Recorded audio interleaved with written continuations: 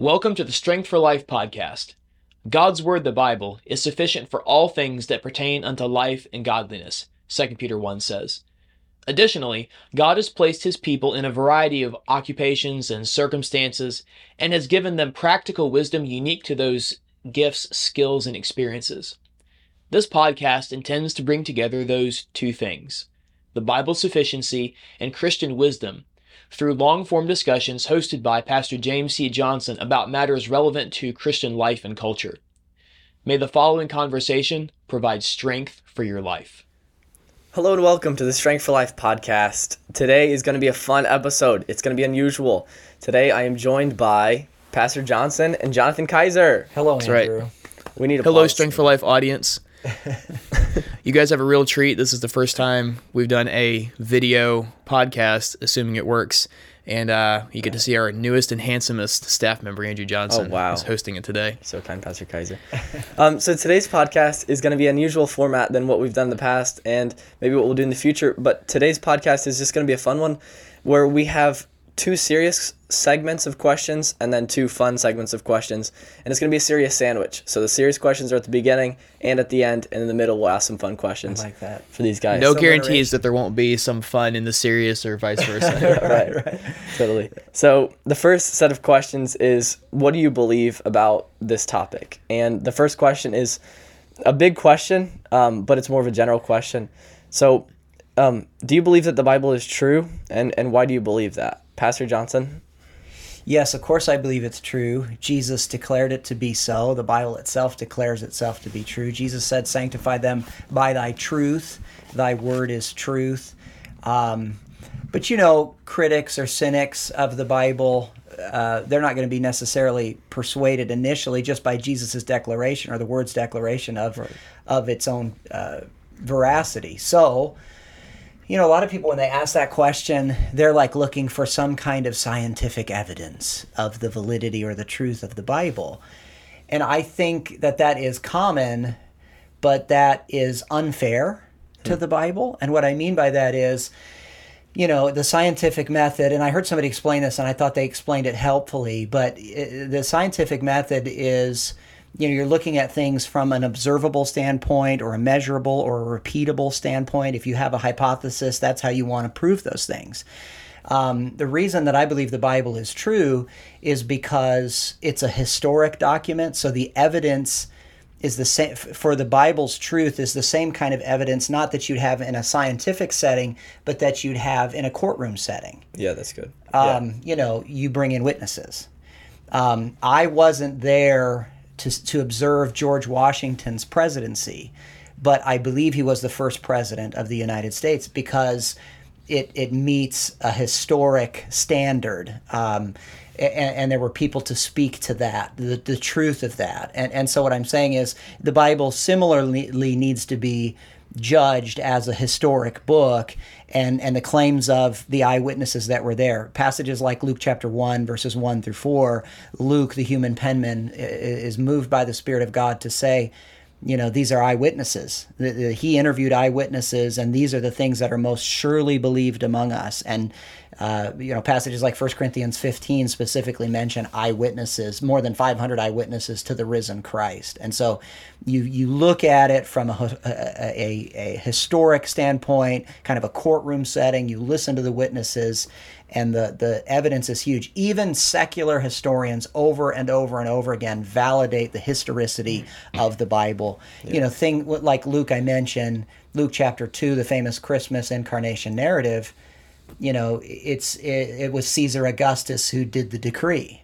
Secular historians verify the life of Caesar Augustus, so Yeah. I think the historicity is the way you prove the Bible is true. That's a really good answer. And I think today's Strength for Life word of the day is veracity from Pastor James Johnson. You said it a couple times in your recent sermons, veracity. Yeah. So I had to look it up what it was. But it's a good James word. Johnson dropping veracity. Especially Right, in the context of what we're talking about. So, Pastor Jonathan, what do you have to add to, is the Bible true, and how do you know that? Yeah, of course the Bible's true. Like, we wouldn't be doing this if we didn't believe that it was. Right.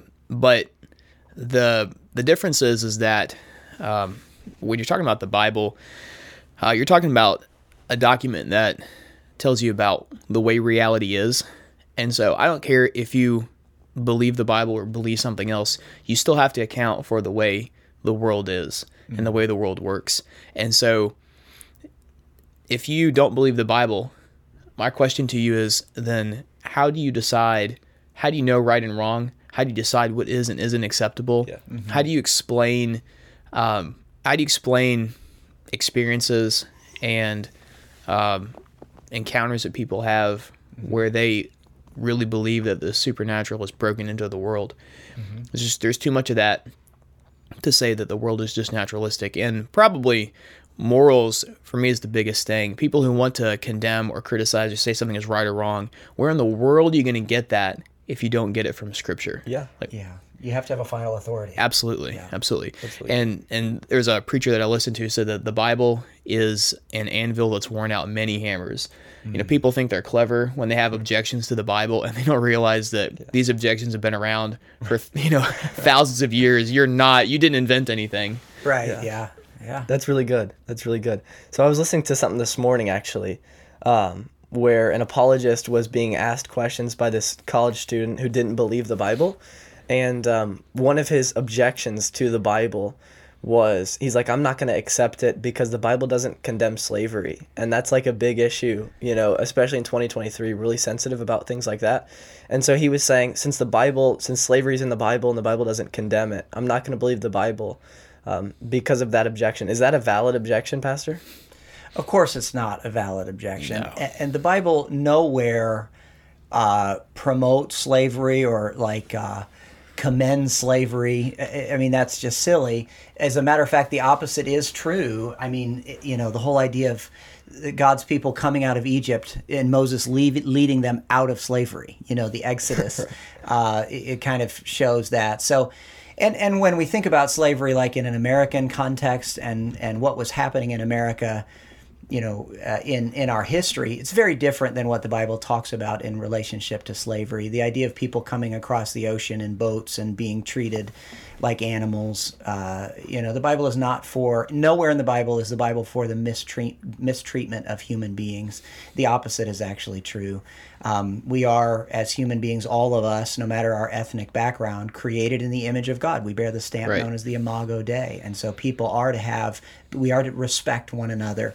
And so no, the Bible it's not undermined in its veracity just because somebody has issues with slavery. There's a difference in Scripture, and in the world of hermeneutics, you have to understand the difference between prescription and description. Just because the Bible describes something doesn't mean that the Bible is prescribing something. That's good. And it was all a social construct. It's interesting, and you're all familiar with the New Testament one-chapter book of Philemon. He was a wealthy individual. The church was meeting in his house, and he had a slave who was Onesimus. And Onesimus is a runaway slave, and Paul encounters Onesimus. Onesimus comes to Christ, and then Paul says to Onesimus, go back to Philemon, go back into the slave setting, and get right with your brother Philemon now that you're a brother in Christ. And so the social construct of what slavery was in the Bible time was very different than what it was in the United States of America, that was abhorrent and was the mistreatment of people. And so, yeah, that's a long answer. Maybe you want to add to that, but those are some thoughts. Yeah, I wonder, when people raise that kind of question, I don't think they're being honest, because there's slavery in the world today, and I wonder if they condemn slavery just as much as in the world today, just as much as they condemn the Bible for not condemning slavery to their satisfaction. Interesting. Because your smartphone has lithium-ion batteries that are, it has batteries in it that are made from cobalt mines in Africa, and there have been some people who've written some books about how terrible the conditions are. The Chinese use slave labor. There's sex slavery happening all over the world, and so I wonder if they're holding the Bible to a standard that they don't actually personally show from their actions that they believe as much as they would like to think that they do. Yeah. But your comment about the Bible setting a limit to how people can be treated is really important. A similar question is, why doesn't the Bible ever condemn polygamy? You can't find a verse in the Bible that says you're not supposed to be polygamous. The Old Testament gave parameters for how that kind of a household would operate, but it doesn't say that you're supposed to put away your polygamous spouse. Even in America, when slavery was outlawed, it created a whole bunch of really complicated issues that honestly we're still dealing with it today, which is why people still talk about it. And so if you're, and God knows that, obviously God created humans, he understands the human condition, and so the principles of Scripture would make slavery unnecessary. At the very least, it would make it more like the employer-employee relationships that we tend to compare it to today. If people followed the Bible, they wouldn't mistreat their slaves, and it would be something totally different than the slavery that we condemn. Whenever people talk about condemning slavery, you have to, again, condemn it on the Bible's own grounds of how people ought to be treated.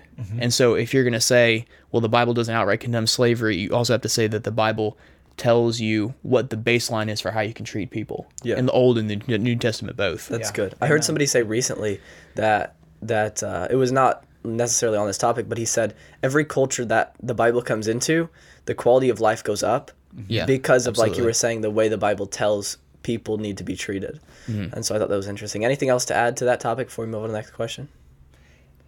Not from me. There are a few gotcha questions, and so those are one. We were talking before the podcast, and that difference between description and prescription that you were talking about, Andrew said was something that was in that answer, and so that's again, none of these questions are new. Right. Yeah. Good point. Totally. We were talking about the Bible earlier. So Pastor Johnson, my question to you is, why does NorthStone Baptist Church use the King James Bible? And then to Jonathan, why do you personally use the King James Bible? Sure. NorthStone Baptist Church has in its church constitution and doctrinal statement a very specific reference to the King James Version of the Bible. So, Dr. Sliger in 1977, you're talking about NorthStone Baptist Church. Why does our church use it? I think under Dr. Sliger's direction, our founding pastor, he understood the importance of the King James Version of the Bible, and the men and women that surrounded him in the founding of our church understood it as well. So corporately and then personally, I know you kind of wanted him to field that, but corporately, and my answer will blur into the personal, I suppose. Of course, that's fine. Yeah. Okay, yeah, but yeah, it was established in 1977 for us as a church. But then personally, I weary of all, and we can get into discussions about critical text versus received text and things like that. And there's great books written on those topics. Dr. Willett and Dr. Sorensen have, we may have one of those right here, as a matter of fact. I don't know, we got Willett and Sorensen stuff right here. But just all the money that changes hands with these new versions wears me out. The fact that the King James Version of the Bible is not copyrighted is a major thing for me. We can, this is public domain, the King James. We could have a Strength for Life publication of the King James Version of the Bible. We need that. We don't have to. All these other people are making money on these modern versions. Right. And so I think that's a major red flag. And there's agendas behind it all. I think the critical text is completely corrupt because its origins are suspect. Finding manuscripts in the Vatican, well, of course, there's going to be an agenda behind it. And so those are reasons why I would personally reject it. The origins of these translations that come from the critical texts, again, are suspect. And then there's money that's being made. Peter, I think it's 2 Peter chapter 2, verse number 3, talks about people making merchandise of the things of the Lord. And so that just... I think there's an agenda behind it. Verses like Acts chapter 8, verse number 37 is extracted from many of the modern versions. Yeah. And there's an agenda as far as like baptismal regeneration there. Acts 8:37 is if thou believest with all thine heart thou mayest. So it's kind of like the before you get baptized, there needs to be belief. And that's an important element of understanding. Baptism doesn't save you. It's belief in the work of the Lord Jesus Christ that does. And then for that verse to be extracted. So there's an agenda there. And so, yeah, I love my King James Bible. The manuscripts from which the English version comes were the accepted manuscripts for Christian people for almost 2 millennia. So it's like, and then all of a sudden, mid 19th century, these manuscripts are found, discovered, and there's an agenda behind it. And the criticism that some people have for the King James Bible that I hear a lot from people that I love people that will say this to me, but is that it is too hard for people to understand. Well, I grew up an inner city kid. I came in on the bus. The church I attended used the King James Version of the Bible, and I memorized verses. It included words in John's writing like propitiation. And I academically struggled on tons of levels. I didn't end up graduating from high school.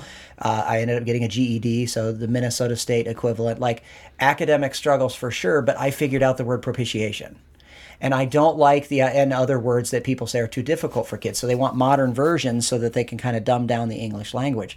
And I just don't like that idea. I don't like, let's bring down the academic standard or the terminology to a lower level. No, let's bring a society up to a level and just teach them what words mean. So those are some of my thoughts. Those are good answers. I know this is a hard question because, there's volumes and volumes written about this and hours of debate, but Jonathan Kaiser, why do you, in 5 minutes, why do you use the King James Bible yourself? 5 minutes or less. That should be the segment, 5 minutes or less. The King James Bible is a cultural fixture. It's a Christian fixture. Yeah. And like you were saying, I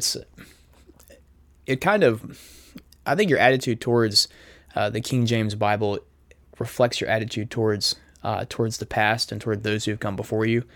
And so, like you were saying, there's thousands of years of history with the texts that underlie the King James, the people who did the translating originally, the circumstances under which was translated. Those are things that we can't lightly set aside.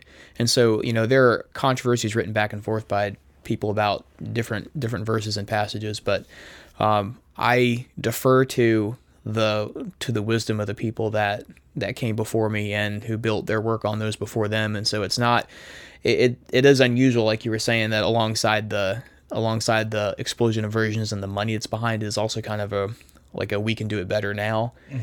And good way to say that. Yeah. And so I don't think that that's necessarily true. And also it's the King James is just so much a part of Western Christian culture that it would be almost impossible to even if you could put all the scholarship into it and here's the new version, you can really never supplant the King James because of the impact it's had on on churches and lives.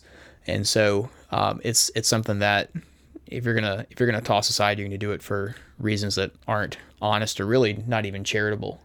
To history and the people around you. There are people in this church that, and many churches where like this issue is the issue. Right. Yeah. They would stop coming to NorthStone if we pick something like the New King James, or something close like that's really a big deal for them. Right. Yeah. You're right. Yeah, and you asked about the corporate, why does NorthStone Baptist Church use it? And I went right away to the Constitution and the doctrinal statement and the fact that it states clearly. And whenever a pastor comes to a local assembly and the church votes on him to be a pastor, he needs to look closely at the doctrinal statement and all that to make sure that he agrees with what the church is declaring and that he can lead the people in a way that's in accordance with the predecessors, and the reason I'm emphasizing that is because there's an individual that has put out content within the last year or so about how to lead a church away from the King James Version of the Bible.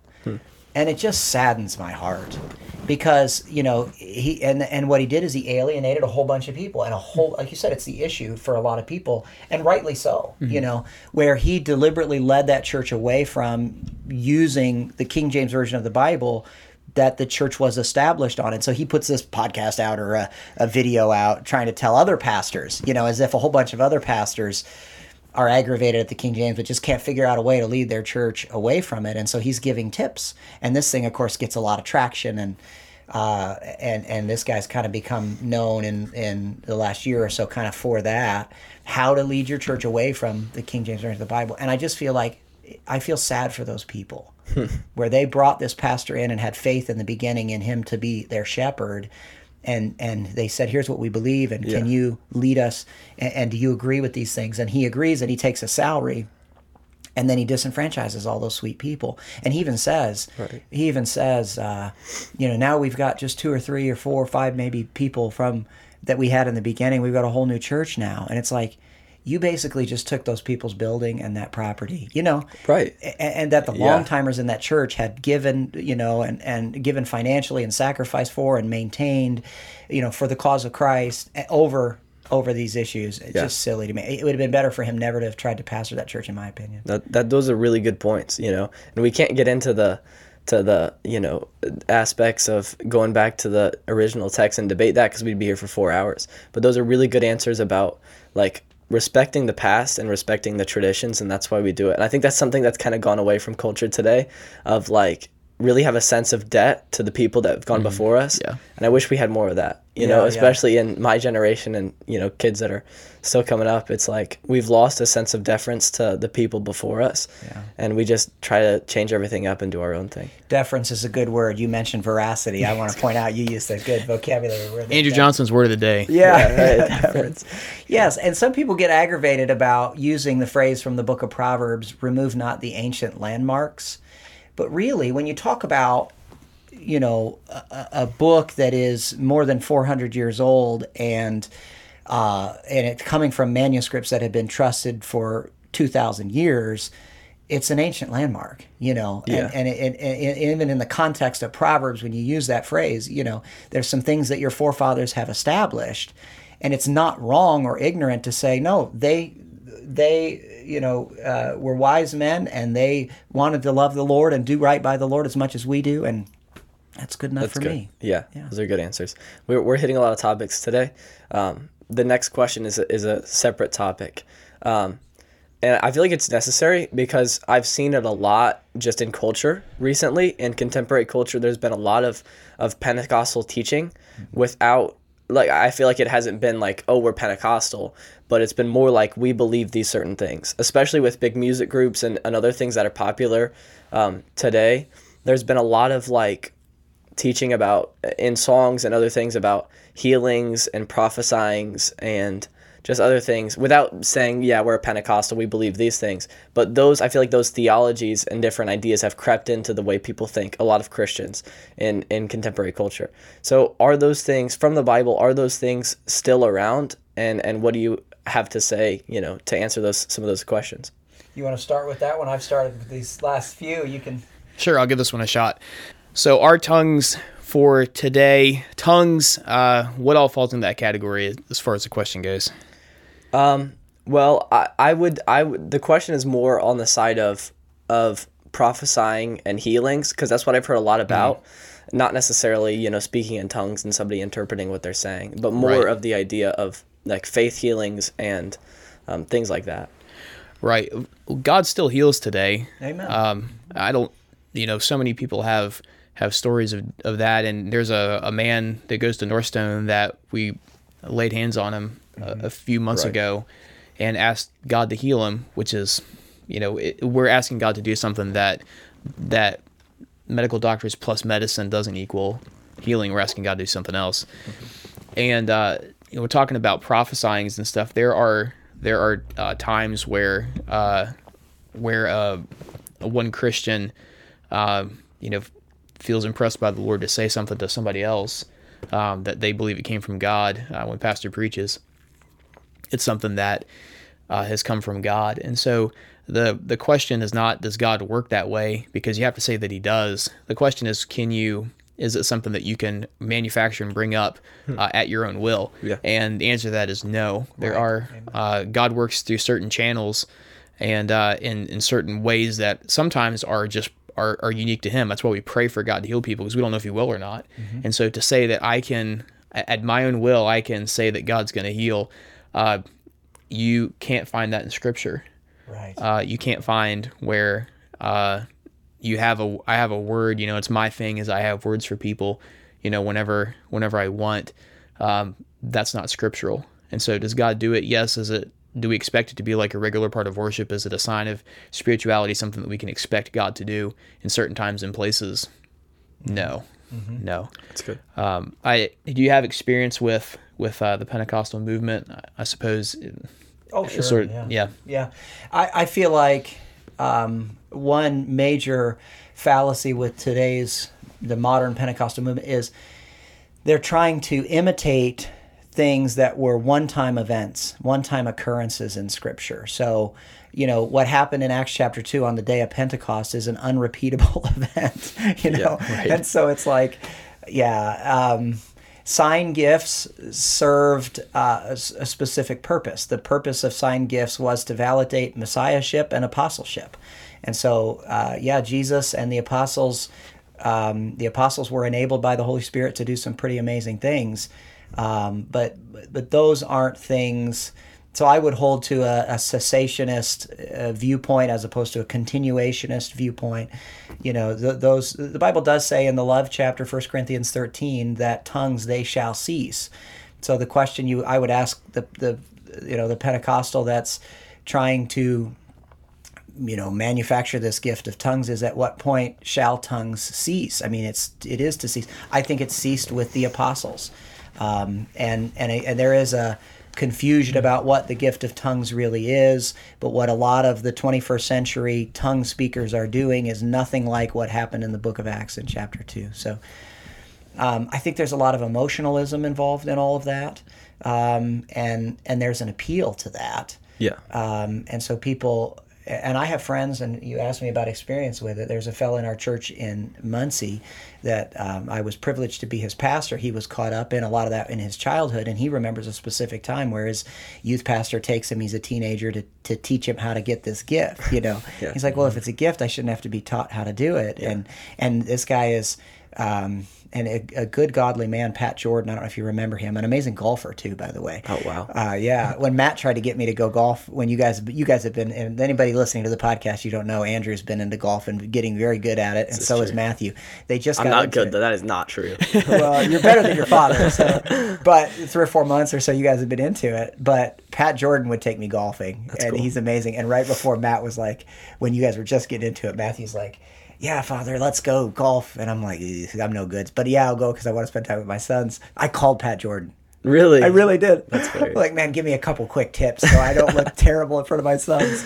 And he did, and it helped me, and I played reasonable that day, but I've kind of got away from the tips, funny. and I'm hacking at the ball. That's funny. But Pat's the one that tells the story of, they were trying to coach me and coax me in this way, and he ended up just kind of seeing through the emotionalism of it, and God didn't give him that gift. And I think God didn't give him that gift because tongues have ceased. And I like the way Jonathan said it. God does heal and prophesy. I think in the Bible says in 1 Thessalonians, despise not prophesying. I mean, there's a difference between what Isaiah and Jeremiah did, the major and minor prophets in the Old Testament, where they're foreseeing the future, and what we see kind of in a New Testament sense when it comes to prophesying. And I equate that to preaching, in large part. Like, I have already God's completed revelation to man in these 1,189 chapters. So if there are prophets today, it's just people proclaiming this book. Yeah. And there are prophecies yet unfulfilled that we will say they're recorded in this book and God is going to fulfill them. We'll preach those prophecies. But I don't think we have prophets or apostles. I know God gave us in Ephesians 4 prophets, apostles, evangelists, pastors, and teachers. But he gave us prophets and apostles that are in the Bible. And then today we still have pastors, teachers, and evangelists. But there's no new revelation. There's nothing that needs to be, going to come down from heaven through the gift of tongues and some interpreter is going to add revelation to this completed canon of Scripture. No new prophecies. Our job as preachers, what we're not to despise, is the declaration or the prophecies of this book that are proclaimed through finite vessels like preachers and teachers and evangelists. Mm-hmm. Yeah, I think that idea of emotionalism is dead on, really good, because that's what culture today is seeking. What makes me feel good. and how do I get my emotions involved to it? And we see that rise in music, and we see it rise in, especially those teachings. I think those are really good answers. Yeah, and just to wrap up what I was saying about the sign gifts, and that goes back to your question about the validity of the Bible too. It's like The veracity, some would say. The veracity, yes. It's I mean, those apostles and the Lord Jesus, they did all those things to validate his messiahship, and then there's a record of it. These eyewitnesses, people interviewed eyewitnesses, and some of them were eyewitnesses. It's all right there for us. So I think the Pentecostal movement, or people involved in the sign gifts, need to just saturate themselves with Scripture. The things that the Holy Spirit prompts us to do, by the way, are all in accordance with the Bible. They're not in addition to. So you read in Ephesians to be filled with the Spirit, Ephesians 5, I think, and then there's a list of things that kind of come out of that. It's the exact same list in Colossians 3 where the Bible says, let the word of Christ dwell in you richly, and a bunch of things come out of that. So the Holy Spirit is producing the same things that a Scripture-saturated heart is producing. That's good. Pastor Jonathan, anything to add? I will say that if you do want to learn to speak in tongues, playing golf is a really good way to learn. Yeah, I get in the flesh for sure playing tongue. Me too. Playing golf. Yeah. I get aggravated at myself, but I'll get better at that one of these days. I went to go speak in tongues and a game of golf broke out, kind of like you went to the fights and a hockey game broke out. Yeah, that's good. That leads us into our next segment. So those are the what do you believe questions. Now these are more, jovial questions. These are called who would win? Who would win? This is NorthStone edition. So if you're listening to this podcast and you don't attend NorthStone Baptist Church, you're probably not going to get a lot of these questions because these have to do with members at NorthStone Baptist Church. That's still fun, though. Yes, it absolutely is. And that's just another reason why you need to attend NorthStone Baptist Church if you're listening and you don't. And if you're a member and you don't have the directory app, then pull that up right now so you can see the people we're talking about. Okay, so we're going to go through a list of questions, and I'm going to give you two people or multiple people, and I'm going to give you a competition. And your job, both of your job, and you guys are going to be combined here. And we're going to need an answer from both of you. Okay. Who would win this competition from these people, okay? Okay. Now, there is an objective right answer to this? Is this... Not necessarily. Okay. Not necessarily, but we need an answer. You have these things that already happened and there's been results. No, but they need to happen. We need to have a NorthStone Olympics, and these people need to compete. So the first question, we've got Rhett Gallion versus Leo Lieb, and we're doing a 100-meter dash. 100-meter dash, okay? And we've got barriers on each side, and they've got a sprint to the other side. So they can't, wander off. Just barriers on each side, 100-meter dash, racing against each other. Who we got crossing the line first, Rhett Gallion or Leo Lieb? See, my first thought is 100 meters is a long distance for any kid to be running. Yeah, we're going to say they're 2 years old. Rhett Gallion, if you're listening, phone in and tell us how old you are, because I think it's 2 years old. But that's a long distance for them to run. Older. Yeah. I'm going to go with Leo just because he's got years on Rhett. I'm guessing. I don't know. So if we were to shrink it to something like half that distance or a quarter that distance, I think I'm going with Rhett because he's I see him sprinting around a lot. But if it's the longer it goes, the more likely he is to sit down and pretend he's Batman, So I think in that case, in a long distance, I think Leo's probably got it. I was gonna add too, if Rhett is wearing the Batman costume, right? Does that change anything? Probably does. Yeah. Yeah, it's just like having fresh shoes. You feel a little faster. Right. Yeah, it's mental. I think that's a good Now, one. let's see if their dads will race 100 Okay. I like that. Yeah, so I went with Leo, but I think if it's the dads, I might have to go with Peter. Okay. Now, I run with Vinny once a week typically, so Vinny's a good runner too, but Brother Gallion has done marathons and, and of course, his vocation, he's chasing people all the time. He's a police officer. So, and his reputation among others on the force I've talked to is Peter Gallion's really fast as a sprinter, too. He'll chase down a criminal if he's a dog. So, yeah. He's a dog. All right, next question. We have Dylan Hanna versus Colton Callhammer, and we're at Chick-fil-A, and the competition is a bag opening competition. So they've got like a stack of bags, and what they do, I think both of them do this, is they have to take a bag from the stack and they like flip it open. Yeah. So who can do more? We got 60 seconds on the clock. A bag opening competition. Dylan Hanna, Colton Callhammer. Who we got? Opening as many bags as I can. 60 yeah. I think it comes down to most likely to be ambidextrous. And so that's my thought. I'm gonna say that Dylan's got that musician finesse, and so I'm gonna say he can do it with both hands.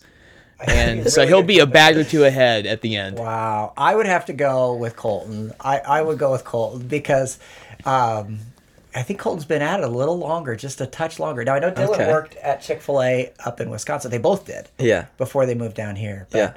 It'd be a super fun competition. It'd be a bag or two difference. Yeah. I think. Yeah. Okay. Next question. We've got an amen off. Okay. So saying amens. We've got Carrie Allen versus the rest of the church combined. The rest of the church combined versus Carrie Allen in one sermon. Who do we have saying more amens? Okay. Now, Brother Wilson, too, by the way, is a really good amener. Okay. Yeah. Yeah. And if He's been off on boat duty, right, whatever it's called. Apologies to the Navy, but whatever it's called, he's been doing that for the last couple of months, so he hasn't been there. Serving our country, yeah. By the way, I think he's going to be here tonight, and you're preaching tonight. Yeah. So you'll have an amener in your corner, and not only in Carrie Allen, but in Brother Wilson, Brad Wilson Nice. as well. Of course, Brother Goldsworthy and Brother Jones, and yeah, I think, Brother Allen is a lot of fun. He's the only one in my 20-some years of preaching that's ever hollered out, "Shake that bush" at me. So I love that. I love him for that. He's cheering me on, and it ministers to me. All those guys ministered to me. But, I guess I'll have to go with the whole church because there's several people that are ameners. Okay. But, yeah. I'm going to go with Brother Allen on this one, and just because his energy level is, I think as the service goes, he'll get more into it, and so the rest of the church, you have some ameners in there, but they all have a cap on their energy. So, and I think I will give him more phrases that are equivalents to amen. So shake that bush wasn't a thing at NorthStone until he came. right, yeah. So he's kind of like the innovator. Okay. Yeah, we got deference. You're showing him some deference there. Yeah, good. Yeah. Those are good answers. I believe well thought through answers. So next competition, head to head, we've got Herb Jones versus Steve Ainsworth. And the thing they're competing against is they're passing out communion, okay? And they've got a full thing of communion crackers. And they've got to walk around and pass them out. They've got the same number of crackers. They've got to pass them out to people and then come back up the aisle, set the plate down at the front, and that's how the competition ends. So who do we have, Herb Jones or Steve Ainsworth? I'm trying to figure out, imagine this in my head, how this would go. And so I think Herb does it quicker. Okay. And that's because Herb has this kind of New England spirit to him sometimes. I think Ainsworth would be more, if they were racing and they knew it, I still think Herb would win because Herb's like, take it or not, whatever, I'm moving on, kind of this. And Ainsworth might be a little bit more, have a little more diplomacy in it all. And so that's just the way their personalities are. I think I think Herb would just be like, all right, come on, let's go. That's how I feel. He's got that. There is the New England spirit. Yeah, we have a couple of Northerners in the church, and maybe they all have that New England spirit in common. I think Doc likes people too much to be worried about winning at crackers. Yeah. Yeah. Okay. Solid. Next competition, we have Matthew Johnson versus Robbie Jones, and they have probably competed in the competition we're going to talk about. So maybe we need clarity on who would actually win this after the podcast. But the competition is a Fortnite 1v1. We're going to do best of 5. Fortnite 1v1's Matthew and Robbie. They play together often because I live with Matthew and I see him playing Fortnite, and usually it's with Robbie. But if they were to compete, who we got? Matthew versus Rob. I think we can all say that we're probably Fortnite experts. And right. I've never played Fortnite in my life. I don't understand it at all. So you would actually know the answer to that better than either of us would because you've seen all of them play. I'm going to go with Matt. That's my flesh and blood, so I definitely pick Matt. I'm also gonna say Matt because I think Robbie has some personal fitness goals, and I think at some point he'd be like, look, I gotta work out tomorrow. I'm tapping out. Oh, he'd go to bed sooner. That's what I think. I think Robbie's got a limit to how long, but I have no idea how the rounds are structured, and so I don't know who's faster with the thumbs. Yeah. Okay. Well, Matt, if you ask Matt this question, Matt's saying Matt. Of course. Yeah. Yeah, no doubt. No doubt. He's not going to bet against himself. Yeah. Yeah. So the next one, we have a decorate off between Karen Davis and Samantha Hewen. So the way this is going to work is we have the Slager Auditorium. We take all the decorations down, split it in half. Okay. And they've got a certain time limit, like 10 minutes. Got to decorate your half, her half, split it into halves. We give them 10 minutes. Who we got decorating more, and decorating better? 10 minutes. Do they get prep time? Do they get time to like sketch out what they're gonna do? I don't know if that's a we'll give them prep time. I think this debate comes down to the classic Are we talking about like prime or career? You know, like the MJ, LeBron debate. I think that's what it comes down to. What do you guys got? Decorate off. Oh, yeah. You said more and better in 10 minutes. I think the youth and vitality of Samantha gets the more done for sure. I think the better is all subjective, So, but Sister Davis has been doing it a long time, So it'd be a fun challenge. I guess I go with Samantha, but I think part of Karen Davis's prep time is going to be recruiting some people from the church to make all the decorating happen. And so I think that's what's going to happen. Samantha's going to show up and she's going to be ready to roll. And then Karen Davis is going to show up with an army of voluntold, like teenagers. And so don't think at that point it'll be even anymore. Yeah. We talked about the New England spirit. She's got the PCC spirit. Right. She's worked there for a long time, served the Lord there. Okay, So, I like it. Voluntold's a good way to say it. Next competition, we have Emma Odom competing in a sword drill against the Thornton children. And the Thornton children are combined. They each get a Bible, okay? And they count as one team. So if they get to the scripture reference before Emma does, that counts as a point for the Thornton children versus Emma Odom. We're going to go best of 7 series here. First one to 4 sword drill wise. Who are we taking, Emma Odom or the Thornton children? First one to 4 sword. What do you mean by that? It's best of 7. So like if you get to 4 first, you win the best of 7. Just like an NBA series. Okay.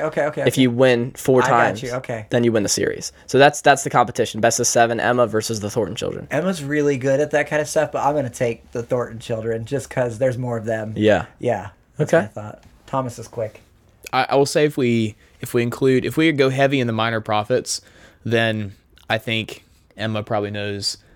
She probably has the books of the Bible down, and so I think if we go the really obscure stuff, but if we're treating all parts of the Bible equally, I think 3 against 1, that's hard to beat. Yeah. I'm gonna go with the same. Yeah. Okay.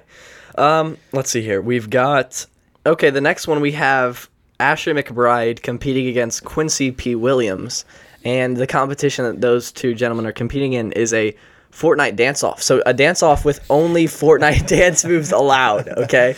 So boy. Who do we have? And we have judges to judge the Fortnite dances.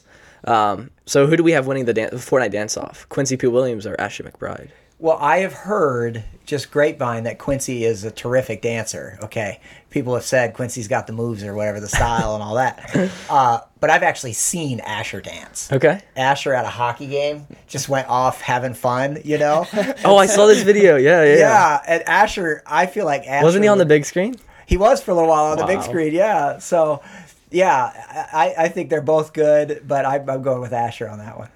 I think if it's a public... everybody's watching, Asher is down to like let it all out. I think Quincy has to be right time and place, because he's more concerned about the moment, than about like I'm just gonna dance as much as I please. So if it's a bunch of people watching, pressure's on. I think that Asher's going to be a little bit looser, and looser helps with dancing. But I haven't seen Quincy, so okay. I would like to see that. Right. Yeah. Maybe we'll bring him on Strength for Life and have him talk about his secret needed. Career. Yeah. Next guest, Quincy P. Yeah. Along the same topic, a little fun fact about NorthStone members is George Schubert is actually a highly trained dancer, like formally trained ballroom dancer. Wow. And years and years and years, to the point that he can not only do it, but he can teach it. And so, yeah. So I don't know if it's Fortnite dances, which was your qualifier. Yeah. These young guys can do that. But like, as far as who's the best, who's the closest to dancing like David danced in our church, I'm not sure. But maybe George Schubert. Yeah. I don't know. He knows a lot of technique and stuff. This next competition, we have Dustin Odom. And this is a disc golf competition. We're playing disc golf. Okay. It's Dustin Odom versus the rest of the church. So it's each person individually. Can someone rise to the pack and beat Dustin Odom? He is kind of a nerd when it comes to disc golf. I say that with all respect, Brother Odom. I love you, man. But he's really good. I played with him on Monday with him and Luke. And Luke's pretty good as well. So but I think Dustin's the best in the church. But do we take the rest of the field? Like, so we might get, a surprise that someone is really good at disc golf, or are we taking we know Dustin's pretty good. Who we got? Dustin is amazing at it. You've told me that. And I've played a little disc golf with people that are much better than me. They try to coach me and teach me and stuff. I've never played with Dustin specifically. But I would think there's probably somebody that's just low-key really good at disc golf in the church. So I would probably go with the church. You're putting the whole church against Dustin Odom. I'm sure there's somebody that has been hiding their light under a bushel. Okay, their disc golf light. Maybe Linda Wasser. She's got. But you know who it might be? Who is Jason Hamilton? And here's why. Dude, yes. Jason is sneaky good at all sports, and I say sneaky good because we all totally think of him is. as a musician. Yeah. And all of a sudden, people invite him to do this or that sport, like at the bringing in the New Year's thing. Jason was over there destroying people at volleyball, just destroying people. And Matt, I was observing it. Matt was playing too, and Matthew came home just bragging on Jason. You know, he was telling me later that night or the next day about how good Jason was. And he said the only problem with Jason's game in volleyball is that he was merciful. Like they were up so much, and Jason was like on purpose not, serving the same way. And Matt's like, pedal to the metal, Jason. Let's get this done, you know. But that's what he was with softball, with basketball, all those sports, and with golf. You guys have golfed with Pastor Jason, and rumor has good. He's might be the best in the church. Yeah. And so, Jason's probably also good at frisbee golf. Yeah. So, Dustin, I'm your man. Look, I'm picking you. We're gonna pick Dustin. Like rest of the church, we're rolling it. We're not gonna roll the dice.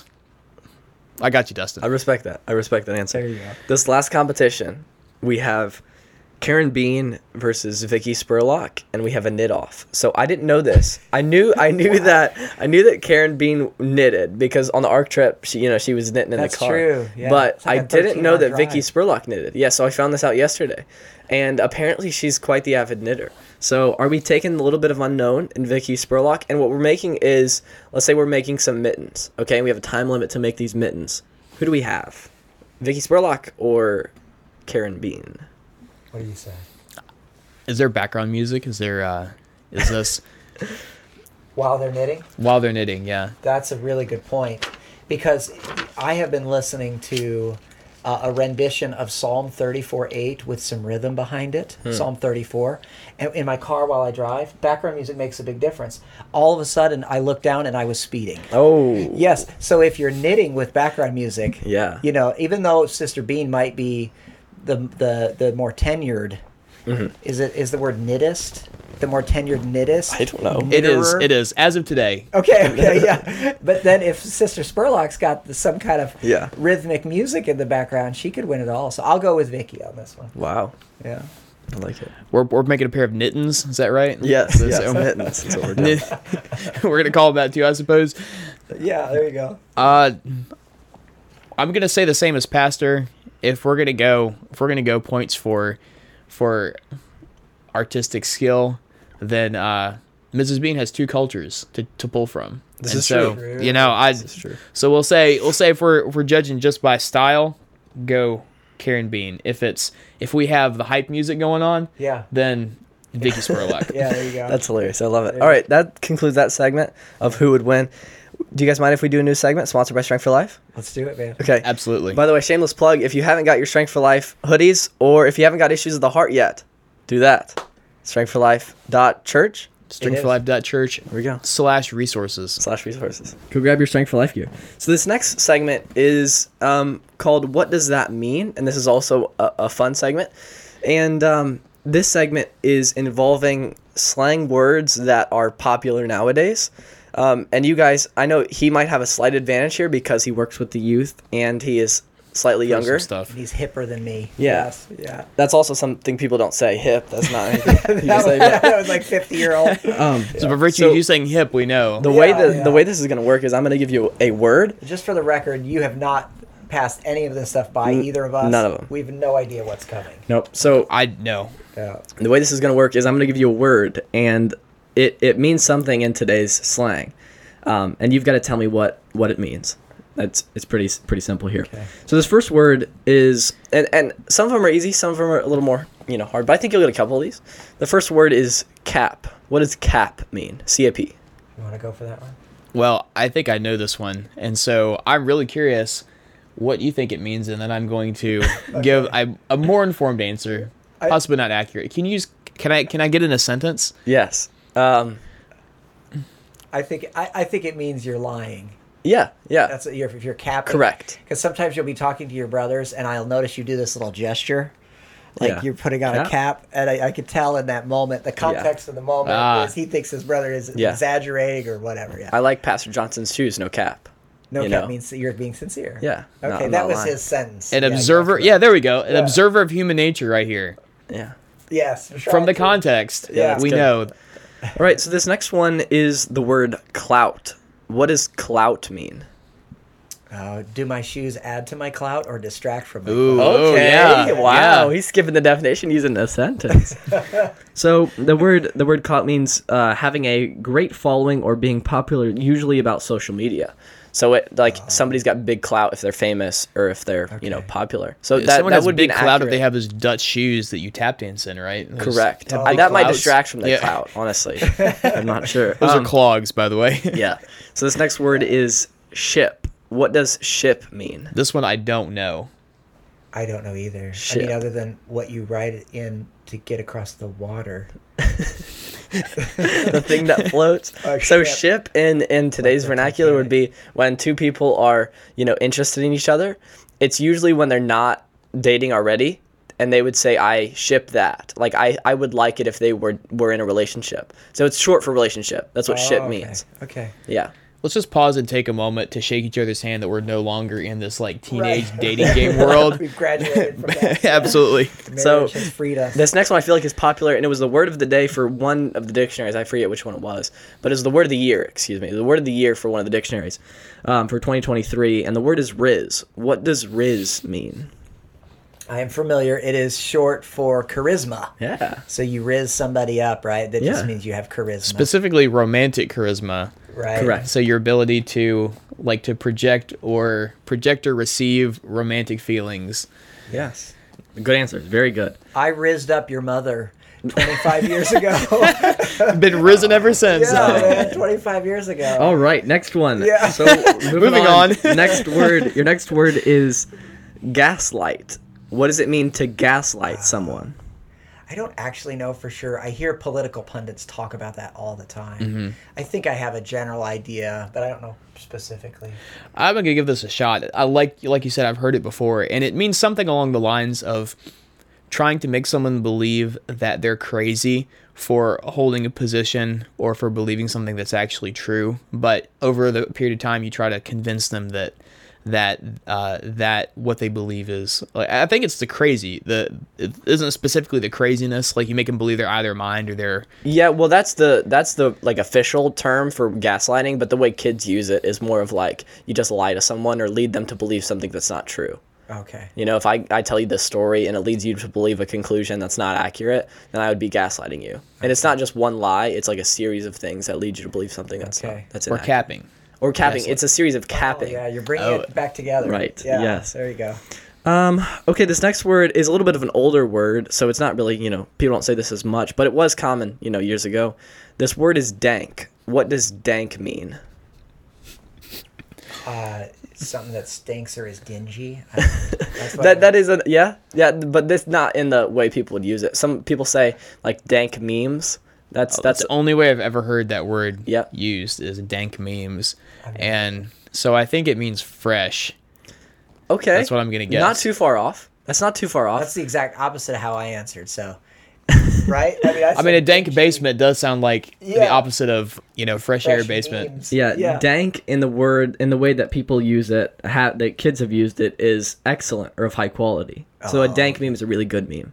Okay. Yeah, that's what dank means. Yes, I'll work that into a sermon one of these Sundays. Somehow. Yeah. That could be a vocabulary word I drop out there. So the title of one of these shorts would be the dankest chapter of the Old Testament. Right. Isaiah 53 is the dankest chapter. Going viral. Going absolutely the most viral. Excellent chapter. No doubt. Yeah. This next one is ghosting. What does ghosting mean? I think that's something to do with the dating world as well, which we have both graduated from. We don't have to worry about ghosting. Yeah. What is it, Andrew? You want to say? I don't know exactly. Ghosting is when you stop talking to somebody or stop communicating with them over social media or messages, and you just act like you don't exist anymore. Yeah. And they cut off all communication. Yeah.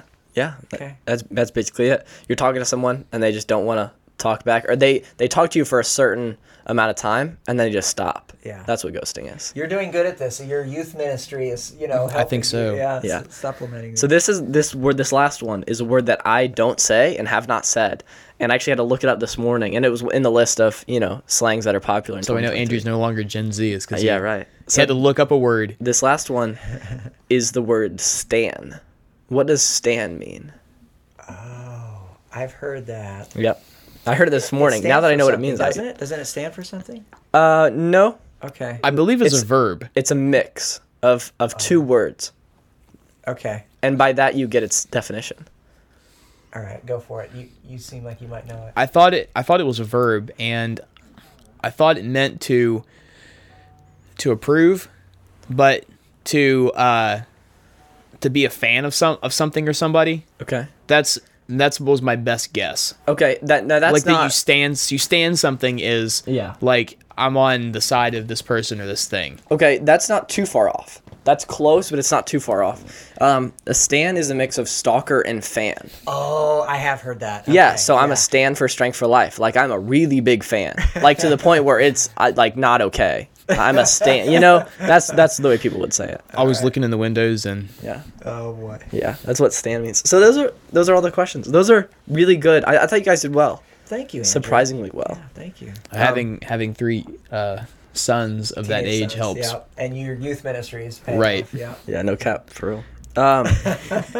So these last questions, that was the what does that mean segment, sponsored by Strength for Life. And these last questions are, what did you learn? And these are more serious questions about ministry specifically, is what we're going to talk about. And so the first question is, what is something that you learned early on in ministry that you weren't ready for or like didn't expect? So you come out through college or whatever and people trained you how to do ministry, and then when you got into it, what's something that you were surprised by and didn't really expect?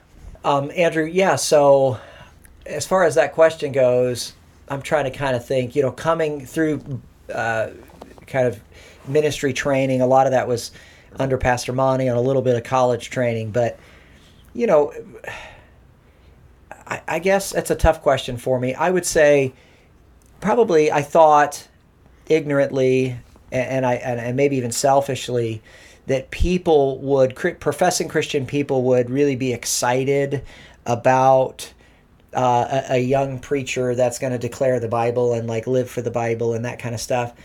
And I thought there would be more excitement for that than there was, and in reality people are just trying to navigate their lives and they're kind of doing their own thing. And then you're fresh out of Bible college, and a lot of guys fresh out of Bible college can't wait to get out of Bible college because they think they're gonna go be God's gift to the world, and they have this kind of a false sense of who they are and how people are going to be cheering for them, that kind of stuff. And and really people are just struggling with life and they need God's guidance. And so there's not, any kind of real, there are aspects that may seem glamorous to people if you're in the ministry.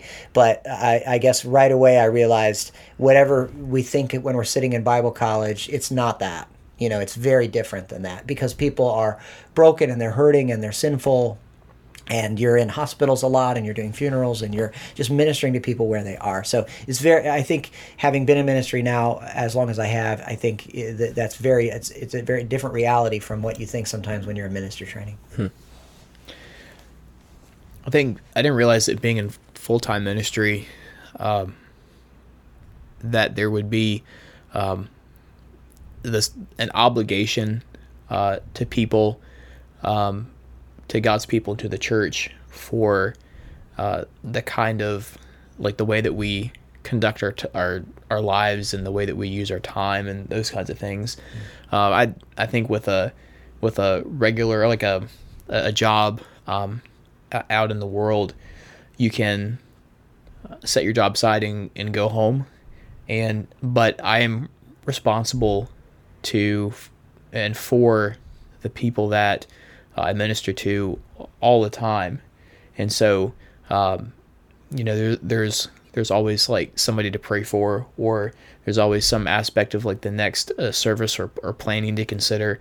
And First Timothy and Titus talk about how important the life of the pastor is the rest of the time, to how how God approves his ministry, and how people approve of it. And so I don't think I realized that before I got into it, that it is definitely more of a whole life thing. It's definitely more than a job, because there isn't a time where you set it aside and like, okay, now it's regular life.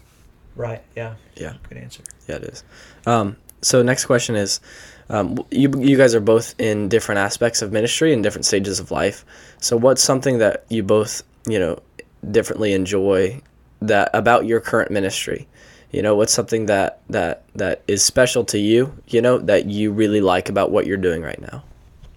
You want to answer that one first? Sure. I was talking to somebody the other day who travels around to different churches, and they were talking about I think we had a conversation about this on the run, how the condition of young people around the country is not good, just their spiritual condition in general.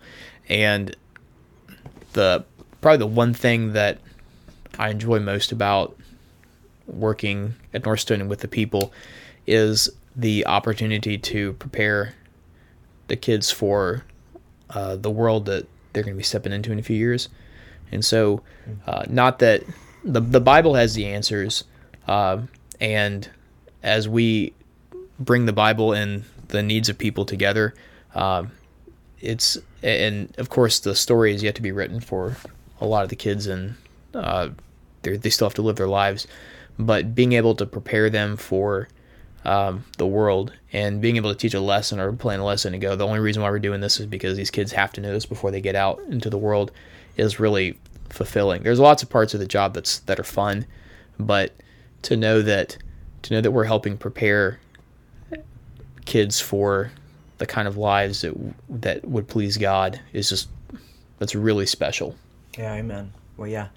I like the idea of, and I think I understand your question. You're asking us about aspects of the ministry that are fun. Mm-hmm. I heard somebody say recently, a preacher, one of these deep thinkers and scholars and individuals that a lot of people respect, but he kind of scolded the listener for the idea of ministry being fun and emphasizing the fun of ministry. And I thought that was kind of off-putting for me.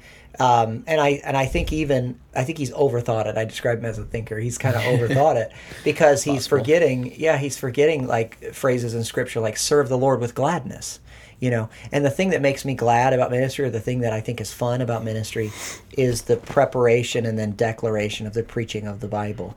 Sometimes after preaching, a sermon, I'll be with you and the family will be eating, and I'll say, I had fun preaching today, and people see I think this last Sunday, 48 minutes, I preached 48 minutes. They see that public part, but they don't get to see the 8 or 9 or 10 hours maybe that go into the preparation of a Sunday morning declaration. Not all of my sermons do I give that much time to, but a lot of the Sunday mornings I'm in the text a lot, and I'm praying a lot, and I'm contemplating and thinking things through a lot. And so it's the preparation and declaration. It's not just the preaching, but I really love the time of preparation. And I can easily spend a lot of time in a text because I'm learning, I'm being fed. You said that to me the other day. I know I mentioned already in the podcast that Andrew's preaching tonight at NorthStone, but you said it was time for you to go, and you were preparing your message, and you were like, I just didn't want to go, because you were so into the Word. One lady in our church gave me maybe what I think is one of the kindest, maybe the best compliment I've received in ministry. She gave it to me somewhat recently, and she said she was visiting our church for a while and recently joined, but she said she liked my preaching because she always got the sense that the Lord is teaching me something afresh, and then I get up and preach it. And even though I have been in ministry a while, it's like I never want to lose that sense of the Lord is still teaching me stuff fresh.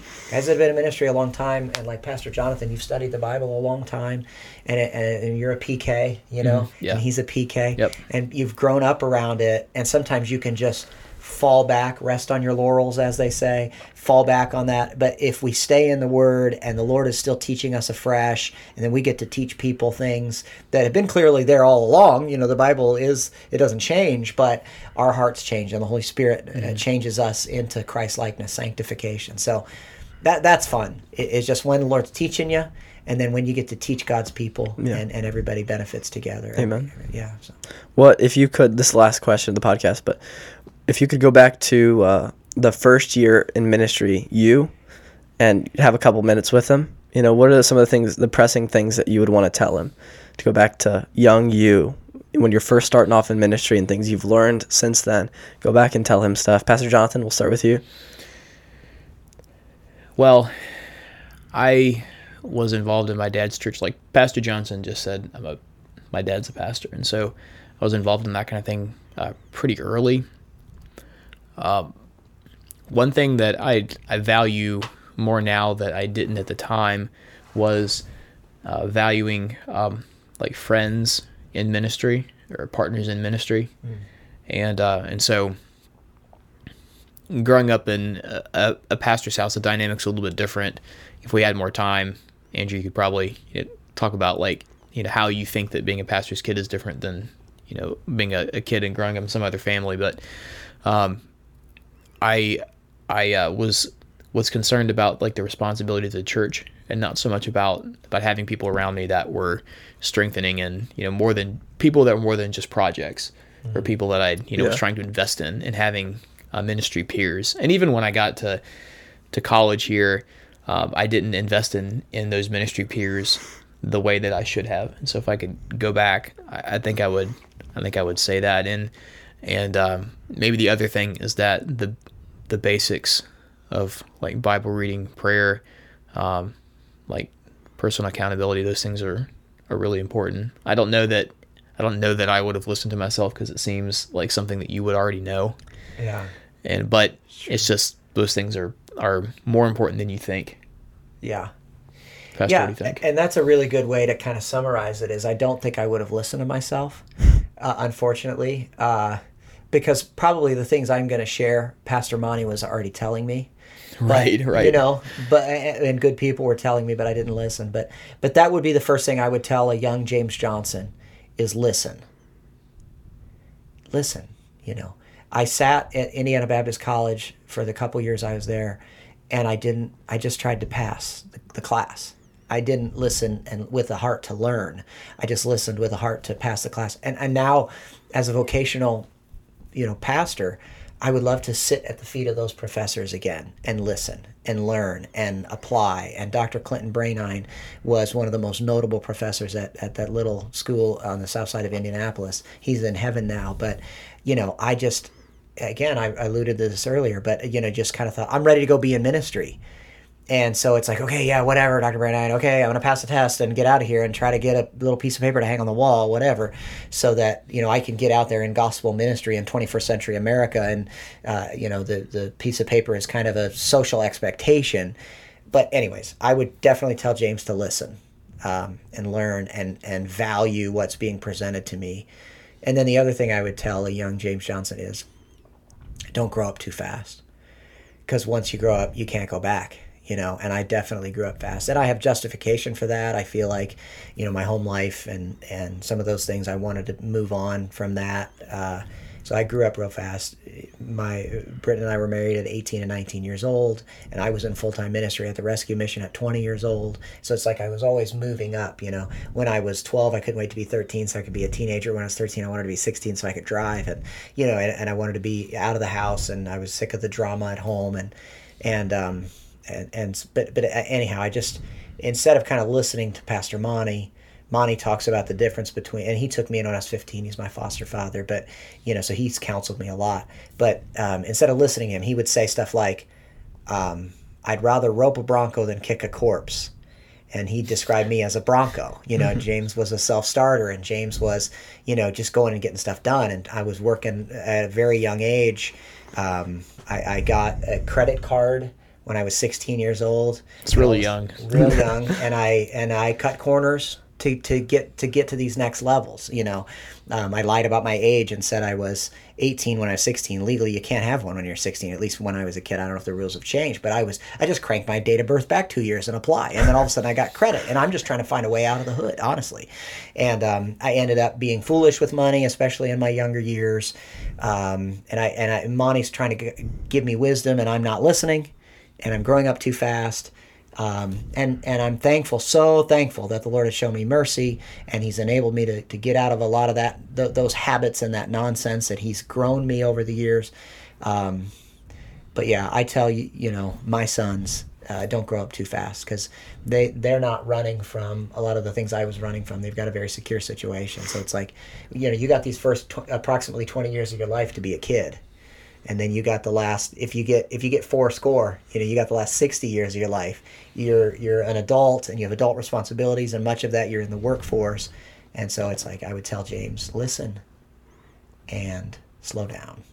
Stop being such a bronco all the time. Yeah, those are good answers. Appreciate both of your times. This was a lot of fun. Yeah, enjoyed it too. Thanks for hosting. All these questions were Andrew Johnson questions. Yeah. And we were given the list of questions, some of them, but they were his idea. So yeah, appreciate it, guys. Andrew, you did great. Thank you. Yeah, thank you, guys.